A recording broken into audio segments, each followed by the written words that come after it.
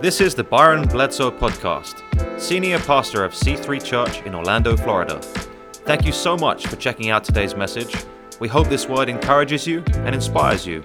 Let's jump into the message. Still remember the last time you saw him? You've seen him since then, occasionally. But you've never seen him the way you used to see him. You remember the last time you saw him. It was on a ball field and you had just finished the game and you wanted to play so well and you wanted Dad to be proud of you. You didn't feel that great about how you played, and his hug and his words afterwards seemed somewhat obligatory. But you had no idea. You had no idea as he walked away that day that the person that you'd called Dad, the person who promised to raise you, decided to be more interested in raising his own pride and his own desires. And you would rarely see him after that day, but you would never see him like you used to see him. Or for some of you, it seems like just yesterday. They were there. You would talk about the future, and you would talk about your plans and your dreams. There was that place that you loved to go on vacation. There were the shops that you loved to walk to together, and so many memories, and you thought there would be so many more. But having someone you deeply love pass away, it always feels too early, too soon.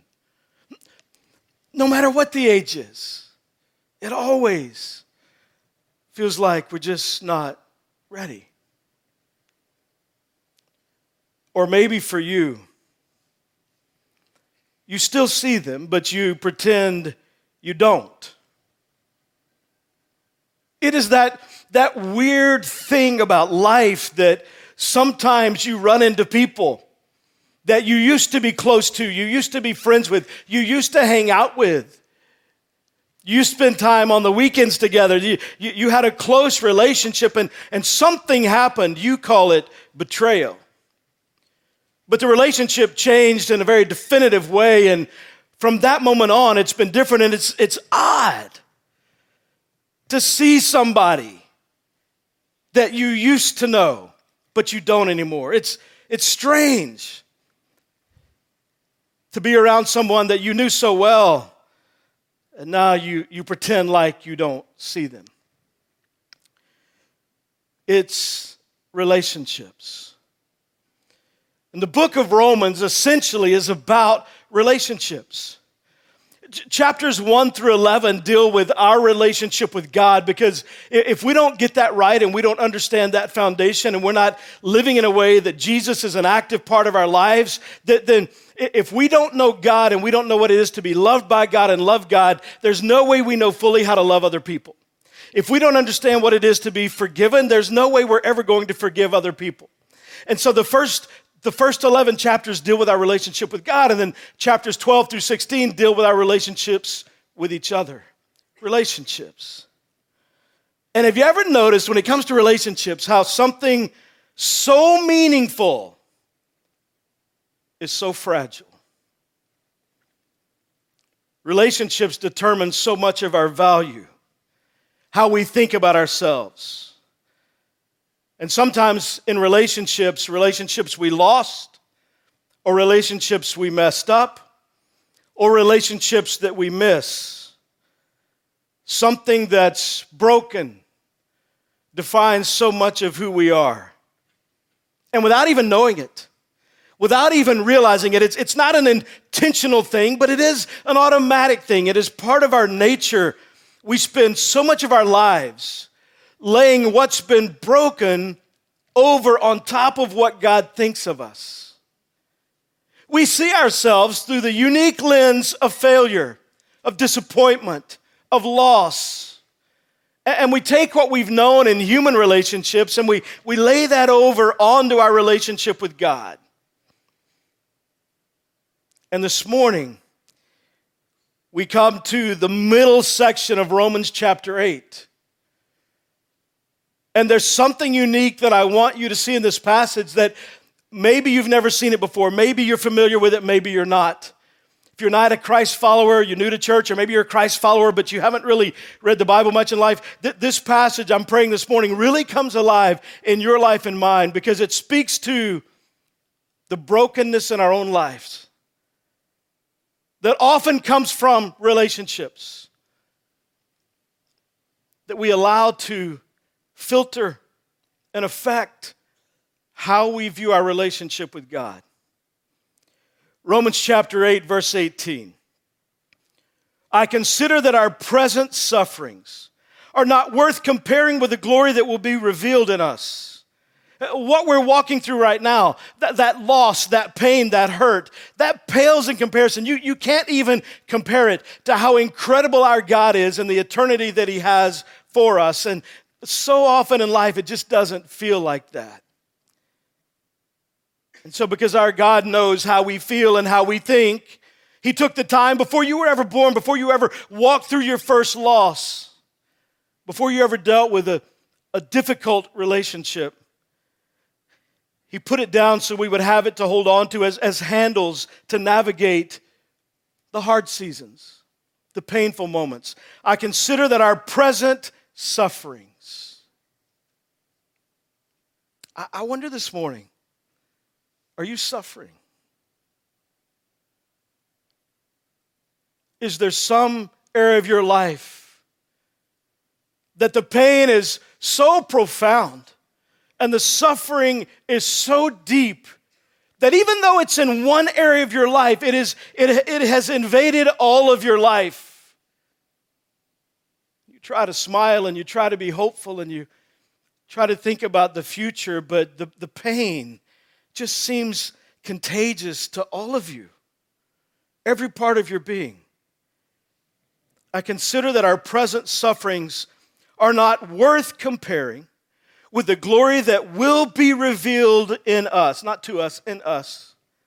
For the creation waits in eager expectation for the children of God to be revealed. For the creation was subjected to frustration, not by its own choice, but by the will of the one who subjected it, in hope that the creation itself will be liberated from its bondage to decay and brought into freedom and the glory of the children of God. We know that the interesting phrase here, whole creation has been groaning, as in the pains of childbirth right up to the present time. The whole creation has been groaning. And you don't hear it, but you know it. Our world is broken. Our world is messed up. Our world is a place now of more pain and suffering and confusion and anger and bitterness and resentment, perhaps than any other time in the history of the world. But the whole creation has been groaning. And it's a groaning that is intensifying. Ever since the book of Genesis, nothing has turned out the way it was designed to be. We were created to live in a garden, a place of perfection. We were created, we do not have the ability within us to forgive because forgiveness was something we were never supposed to have to do. We were supposed to live in perfection in our relationships, in harmony with our God, in a garden, living perfect and naked, I might add. And nothing looks now like the way it was designed to be. We have so broken and messed up what God originally intended. And so if you feel like I'm in pain, I'm suffering, my life is broken, it's not just you, it's our world. That doesn't minimize what you're walking through. That doesn't make you feel any better about what you're walking through, but just know it's not just you. I mean, think about the Bible. Page 1 is the creation. And scientists tell us there was a big bang, and if you read the Bible, you agree there was a big bang that started creation. Scientists cannot explain the bang. We know the bang was the booming voice of a God speaking creation into existence. Page 1 is creation. Page 2, it's going to be amazing. It's going to be perfect. Here's what it looks like. You're in a garden. The weather is always perfect. The humidity. Nobody ever says, how much humidity we have. Nobody ever complains about, hey, you need to be in the shade. Don't be in the sun, especially if you're bald. Like, it's always perfect. Page 1 is creation. Page 2, this is going to be awesome. Page 3, we broke it. We blew it. And since page 3, it hasn't been what God initially intended. And because of that, one of the most common questions that we often ask, sometimes out loud, sometimes in discussion, but often to ourselves and even occasionally to God maybe, one of the questions that we ask is, why does God allow evil? But I step back and look at who I am and who we are and what we are capable of. And I wonder if a better question since page 3 is not, why does God allow love? How does it even exist? In this kind of mess that we live in. We've messed up so much. How has God not given up on his idea of love? We know that God's desires that we love him. And for there to truly be a choice to love, there must be a choice to not love. God has no desire that you and I just be robots that are forced to love him. He wants us to love him, but for that to be authentic and real and deep and something that is highly intimate and connective, there must also be the choice to not love. For there to be a choice to do good, there must also be a choice to do evil. And so for the sake of authentic love, God allows brokenness. And from the moment we crashed creation, the entire world has been groaning in brokenness. Generation after generation. We know we're broken.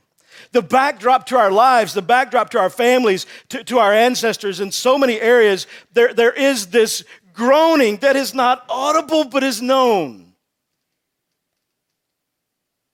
Because of the areas that we've messed up, and we have no idea how to fix. Verse 23, not only so, but we ourselves who have the first fruits of the Spirit groan inwardly as we wait eagerly for our adoption to sonship. Now I thought last week we talked about how we are adopted sons and daughters, and now it says we wait for our adoption. Here's the picture in the language. You have been adopted. I've been adopted. If you're a Christ follower, we've been adopted into the family of God. But there is a process that must be gone through to transfer us from where we are to where we're going to be. All the paperwork has to be done. All the systems have to be put in place. And so we've been adopted, but we are not where we are going to be. As we wait eagerly for our adoption to sonship, the redemption of our bodies. For in this hope we were saved. But hope that is seen is no hope at all. Hope that is seen is no hope at all. Real hope, if hope is based on what you see, if hope is based on the arguments you can make and the case that you can build, if hope is something that you can sort of put together in your thoughts, that's not really hope at all. Hope is deeper than that. Hope is more profound than that. Hope is something that brings peace when you don't have the argument, when you can't build the case, when you have no idea what it's going to look like, and yet there is still this deep inner peace provided only by God. Who hopes for what they already have? But if we hope for what we do not yet have, we wait for it patiently.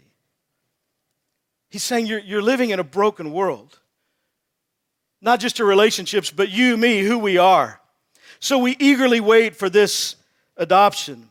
There's something better, and one day you're going to be home. Verse 26, in the same way the Spirit helps us in our weakness. We do not know what we ought to pray for, but the Spirit himself intercedes for us through the wordless groans. There is that word again. groans. It's only used 6 times in the original language. The word that this is translated from is only used 6 times in all of the Bible, and it seems to be hitting quite often in this passage. He's saying there are those times that the suffering, the pain, what we're walking through is so deep and so profound, I don't even know what to pray for. I don't even know how to think and how to process this. I don't know if I should go left or right. I don't know if I should go forward and keep trying, or retreat and go backwards and take a break and sit down and wait a minute. I have no idea how to navigate that. And in those moments when I don't even know how to pray, this passage says that the Spirit of God, intercedes through us. And how does He do it? Through wordless groans. And He who searches our hearts knows the mind of the Spirit, because the Spirit intercedes for God's people in accordance with the will of God. And then we come to it. There it is. It's the verse. The verse that many hold on to. If you're a Christ follower, you grew up in church, this verse is not unknown to you. Maybe you're new to church, or you're not a Christ follower, and you're going to be hearing this for the first time. But when you hear it, you will understand why so many have held on to this verse. Here it is. It was the verse that Angie's grandfather would sign under his name in every letter. He gave me a Bible when we got married, and under his name in that Bible, he under his signature, he wrote Romans 8:28. It's the verse. And we know that in all things, God works for the good of those who love Him and who've been called according to His purpose. It's the verse that provides a kind of peace. It's going to be all right. It's going to be okay. That verse was always under his signature, because he lived through some stuff. Angie's grandfather was born on a farm in Charlotte, North Carolina. He was so small when he was born. He weighed under 2 pounds, and he was so tiny, they put him in a shoebox, and they would take bricks from the fireplace and put them around the shoebox to keep him warm. And that little farming community, they would rotate, and they would take turns 24 hours a day, putting the bricks around that little shoebox, hoping that somehow he might survive. And by the grace and the plan of God, he did. Growing up, he had a very close friend. They grew up together. And then on one occasion, he went to hear a preacher under a tent. This was back in the day. And he gave his life to Jesus, and so did his friend. And then he would spend the rest of his life working as the right hand to this friend, a guy named Billy Graham. And so T.W., Angie's grandfather, his entire life, under his name would write Romans 8:28. And we know that in all things God works for the good of those who love Him, who've been called according to His purpose. We have 5 grandkids. I know you look at me, you think, no way. He can't be over 30. I get it. But the older grandkids, our oldest grandson, I think is about 8 years old. The older grandkids, they like to play a game. And they like to play this game where they say, okay, you say 3 things, and in the 3 things you're going to say, 2 of them are true, but tell us one thing that's not true, and we'll guess which one's not true. So this morning, while sometimes life does feel like a cruel game, it's no game at all. It's very, very real. But I do want to tell you 2 truths and a lie about your life. The first truth is this: our lives and our world shouldn't be the way they are. It shouldn't be like this. You turn on the news, you look at your marriage, you think about your kids, you think about how you feel, you think about the weight that you carry, you think about how we have to live now, and what you're supposed to shut up about, and what you're supposed to agree with, and what you have to fall in line with. You think about how you have to navigate things financially. When gas costs more than your first kid. I mean, you think about the pressure that we deal with in life. And there's something inside you that knows it shouldn't be like this. Life should not be like this. The second truth is this: the best is yet to come. Scripture teaches us that we are eternal souls that reside for a brief season in a body here on earth. But there's so much more that will last so much longer. But we know inside us that there's got to be something better. I can prove it to you. Somebody dies, and no matter who they were, no matter how they lived, we say they've gone to a better place. Where? I don't know. Why do you say that? Because we're supposed to say that. They've gone to a better place. I don't know. It's just what you say. But it comes from the wiring inside us that God created us with, where we know it shouldn't be this bad, and it's got to get better. And God has a path and a way to help us discover that. The two truths. Now let me tell you the lie. It's all going to work out just fine. I wish I could tell you that, but I'm about to ruin your lunch. It's all going to work out just fine. Romans 8:28, God says everything works for the good. It's all going to work out just fine.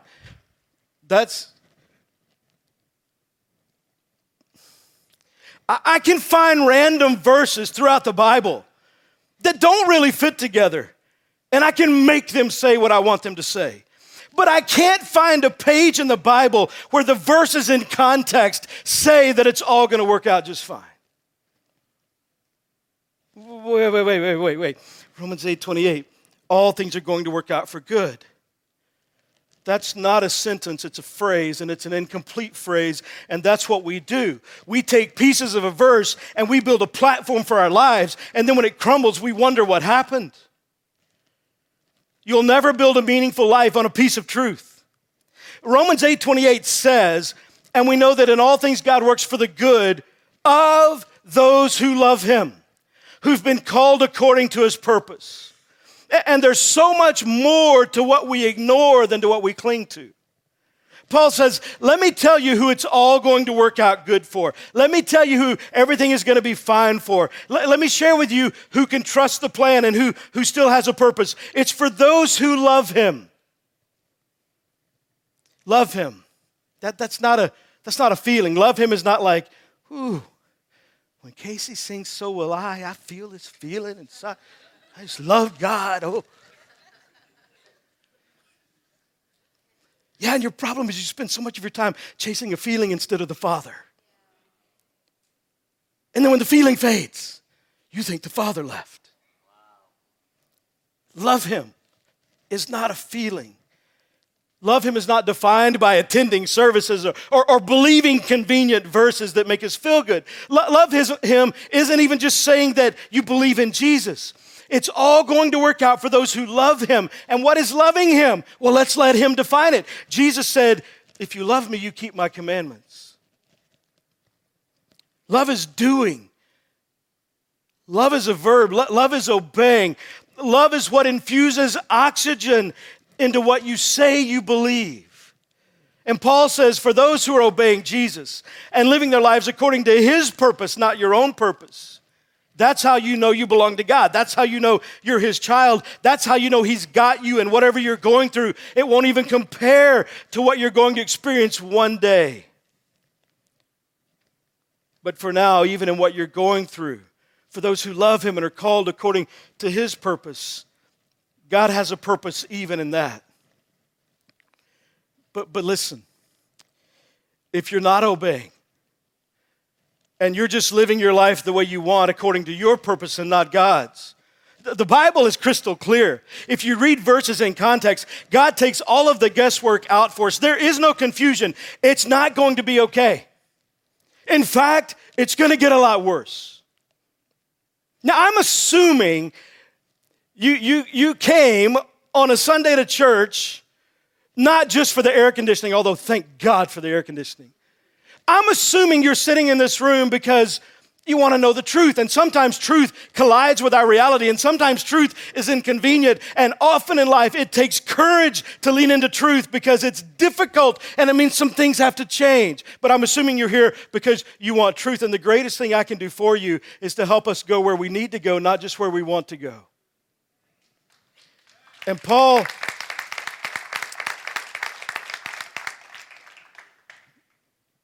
makes it very clear. God works everything out for the good.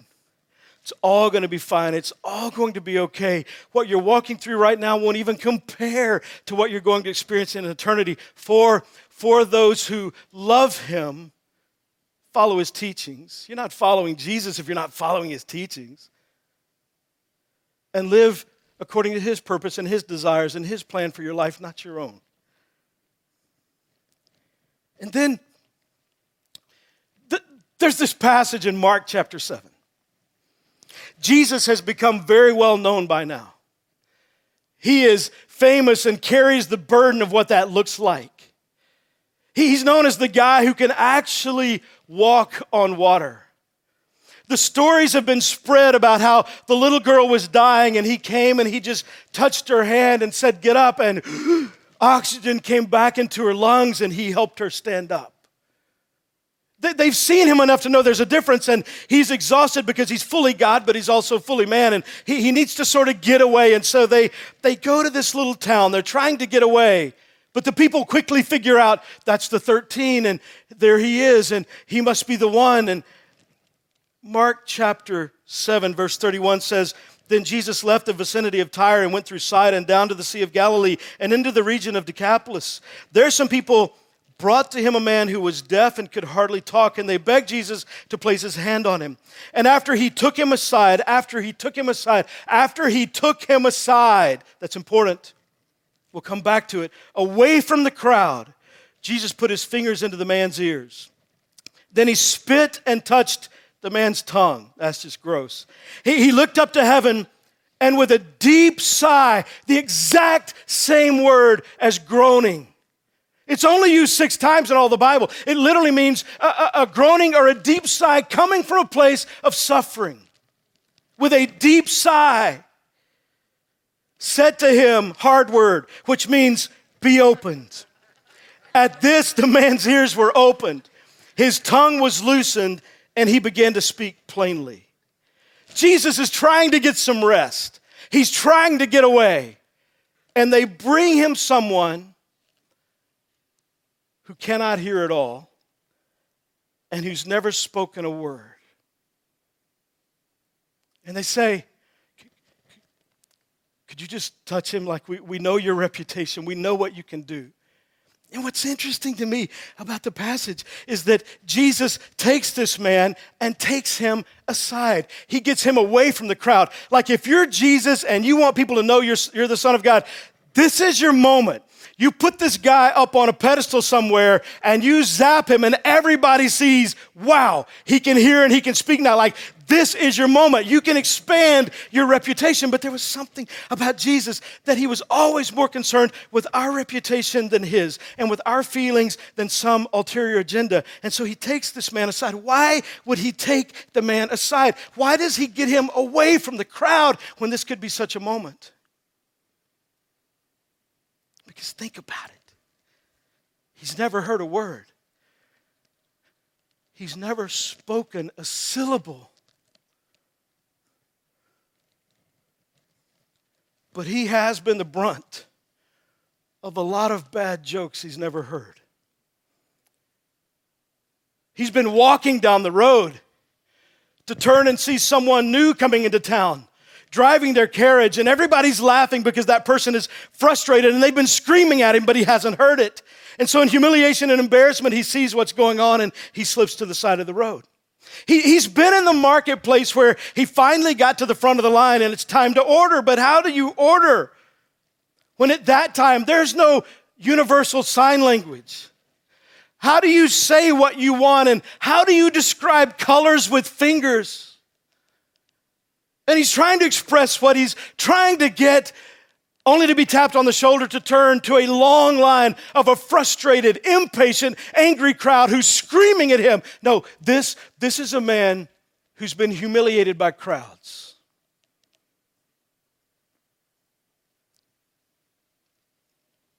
And Jesus knows that. So he takes him away from the crowd. And maybe he places the disciples where they keep the crowd at bay. And he gets him somewhere where it's just him and this guy.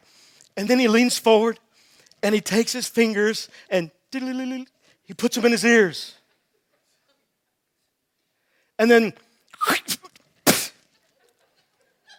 and he probably had to pry his jaw open because we don't usually want somebody spitting in our mouth. Like, if you do, you need therapy. There's counseling for that. You're a long way down the road. You need help. But normally that's not. What is he doing?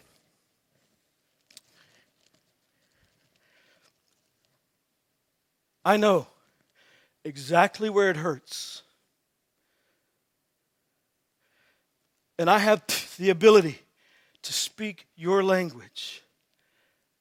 I understand what you feel, what you're going through, and where you are, and what's fascinating. With a deep sigh, not a deep sigh from the man, a deep sigh from Jesus, so connected with the pain and the suffering of someone that he wanted to protect them instead of letting them be a part of an agenda. And he wanted to speak to them in a language they understood and let them know, I know right where you are. And for the first time, can you imagine? For the first time, the noise, yes, from a distance because he took him a little bit away, but for the first time, the noise of the marketplace begins to invade his ears in such a big way his eyes can't even take in what he's hearing. And for the first time, he hears himself speak words.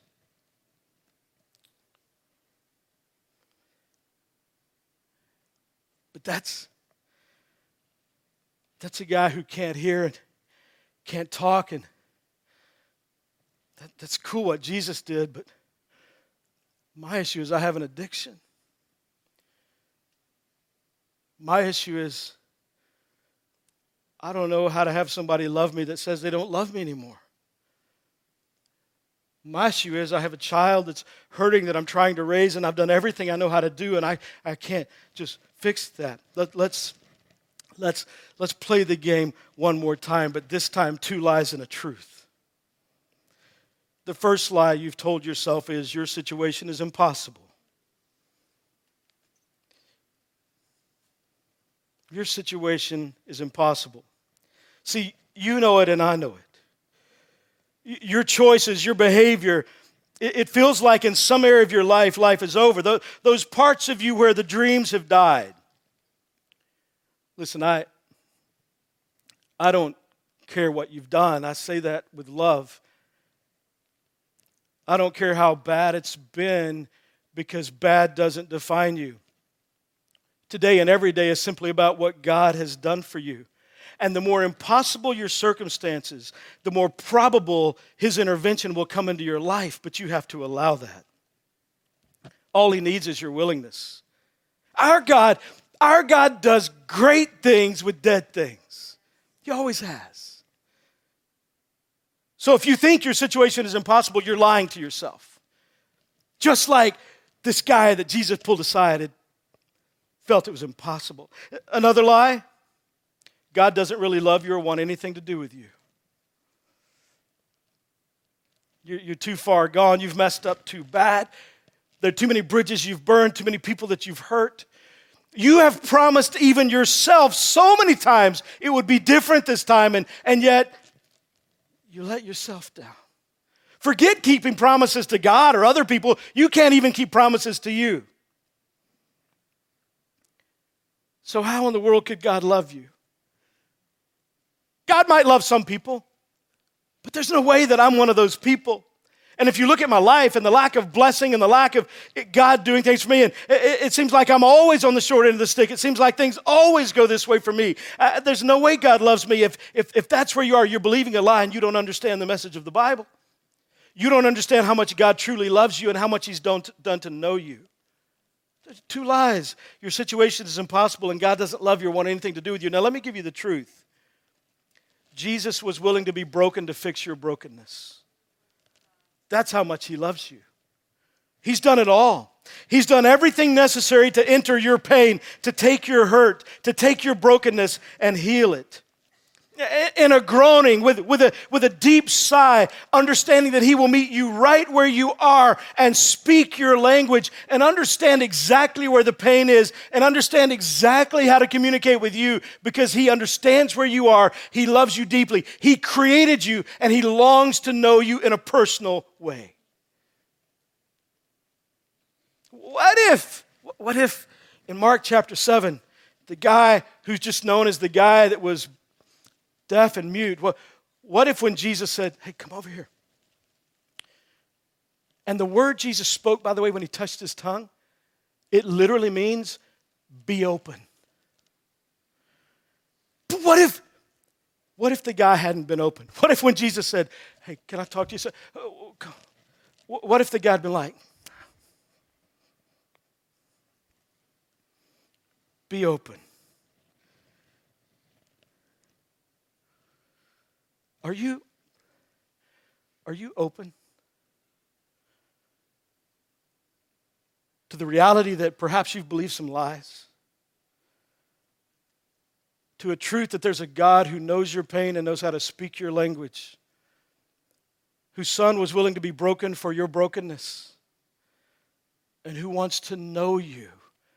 And none of your other relationships will be what they could be until this relationship, you being personally, intimately connected with the Father in a growing, loving relationship, until that relationship is settled, nothing else will be what it could be. Are you open to the fact that today might not just be another hot June Sunday? Are you open to the fact that this might not just be another service you're attending? Are you open to the reality that maybe you came because somebody invited you, or maybe you came because somebody you know is being baptized, but you're here? And are you open to the fact that even though you thought, okay, I'm going to get through this and I'm going to lunch, are you open to the fact that there's a God in heaven that knew before you were born today would happen? And he knew exactly what you would hear, even though you're suffering. And his message to you is, I know. I love you. I want to heal what's broken in you. I want to know you. Would you be willing to be open? Would you pray with me this morning? Heads bowed and eyes closed. If today is the day that you know, man, that's what I need. I need a relationship with Jesus. I need to know God in a personal way. If that's where you are, I want to invite you to pray a very simple prayer. And listen, I can't think of a reason not to pray this prayer. I can't think of a reason not to give your life to Jesus with all that he offers. Heads bowed and eyes closed. If you know, man, I need to commit my life to Jesus, just pray this prayer. You can pray it out loud or you can pray it in the quietness of your heart. Dear God, I need you. Jesus, please come into my life. Forgive my sin, and begin that healing process. Thank you for loving me. As best I know how, I commit my life to you. In Jesus' name, amen. Hey, thank you so much for joining us today at C3 Church Online. And if you just prayed that prayer with me, I would love to know that. I want to invite you to just shoot me a text with your first name and send that to 407-487-8311. The reason I ask you to do that, I would love to be able to pray for you by name. So shoot me the text with your name and know that I'm praying for you this week. And for those of you watching that would love to connect and be a part of what God's doing, and maybe you'd like to give online, you can text C3 Orlando to 77977. And I want to thank you in advance for your faithful generosity, because every time you give to C3, you're investing in life change. God bless you. Hope you have an amazing week. And if you're in Central Florida, join us in the room next Sunday. Can't wait to meet you. Have a great week.